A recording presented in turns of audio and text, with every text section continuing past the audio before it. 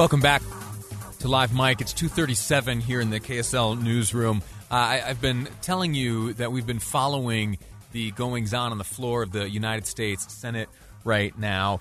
Delegate Plaskett of the United States Virgin Islands continues her presentation as one of the impeachment managers. Some of the new evidence that is being shown is security footage from the cameras positioned around the United States Capitol. And Delegate Plaskett has been showing some of that. And I just saw a clip that was pretty chilling. I'll describe it for you. Do you remember Officer Eugene Goodman? Remember him? Has been promoted, I believe, to, Deputy Sergeant at Arms, I believe. I could be wrong, and my apologies. No disrespect intended to just slip my mind. But the video shown just now from the floor of the Senate shows Eugene Goodman, and he is yelling towards a member of the United States Senate, directing him to turn around and run to avoid the mob that is heading that way. That senator he shouted at, that senator who took the instruction, turned around and ran just as a mob was coming up the staircase, was Utah's Mitt Romney. Yeah, there is security footage that shows Mitt Romney walking through a hallway, and then Officer Eugene Goodman runs towards him, tells him to turn around. Senator Romney then does so and runs after Goodman as they flee the mob just as it breaks in. The mob was out of sight of the camera, just a floor down. But man, that was a story we did not know until today. Anyway, so that's the type of footage that's being shared. It's the security footage. Last year, this time, when the first Senate trial was going on, there were many that were talking about how it is a waste of time. It is taking away from the work that Congress must be engaged in particular, right now, as we continue to battle this COVID-19 pandemic. Well, there is another chamber of Congress. Right. So as this all plays out, there is, remember, the House. Absent the House managers today, as they are otherwise engaged, the rest of the House is still about the people's work. At least you hope so. And so what I want to do for the rest of this week is each opportunity we get to speak with a member of the House, we'll do so just to get a glimpse of what's going on their side of the chamber. And so to kick off this little mini-series, we'll call it, is Representative Burgess Owens. Joining me now. Representative Owens, sir, welcome to the program. How are you? Thank you, Lee. Looking forward to chatting with you, my friend. Absolutely, for sure. Tell me what things are like on the House side today. Well, I'll tell you what, I'm just getting back. I was staying at the airport, D.C. airport, at 4 a.m. this morning, putting my last vote in for the day before coming home. And now I'm down in the district down in St. Pete area, just working with some kids down here. So it's been an interesting process. I think you're right. The fact is, there's so many things we need to be doing at this point, putting out attention to. Our country's still coming out of this pandemic. You know, we have people who are still not working yet or have not gotten their checks. We have kids that are still struggling, parents trying to get their kids in school.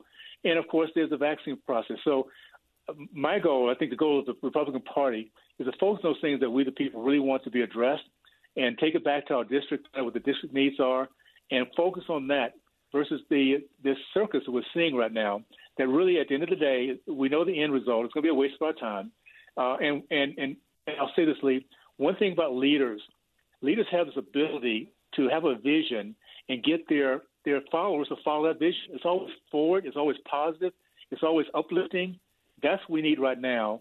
And to continue to look back and going over this process that none of us want to go through is not a good use of our time at this point. So I'm glad I'm part of a House and part of a party, even though we're a minority, that understands that, and we'll continue to focus on that. All right. Talk to me about committee assignments. This is the season where committee assignments are getting handed out. You have received yours. What will you be up to? Well, it's exciting. I'm actually I'm on a committee. I have two committees I'm part of. One is Judiciary, and I'm on the Crime, Antitrust, and Constitution. And the other one is Ed and Labor. And I'm the ranking member of the Secondary Education Committee. And I'm very, very excited about that because that has been a passion of mine forever. It always has been. So the good things we're digging in right now. We had the thing we were talking about last night.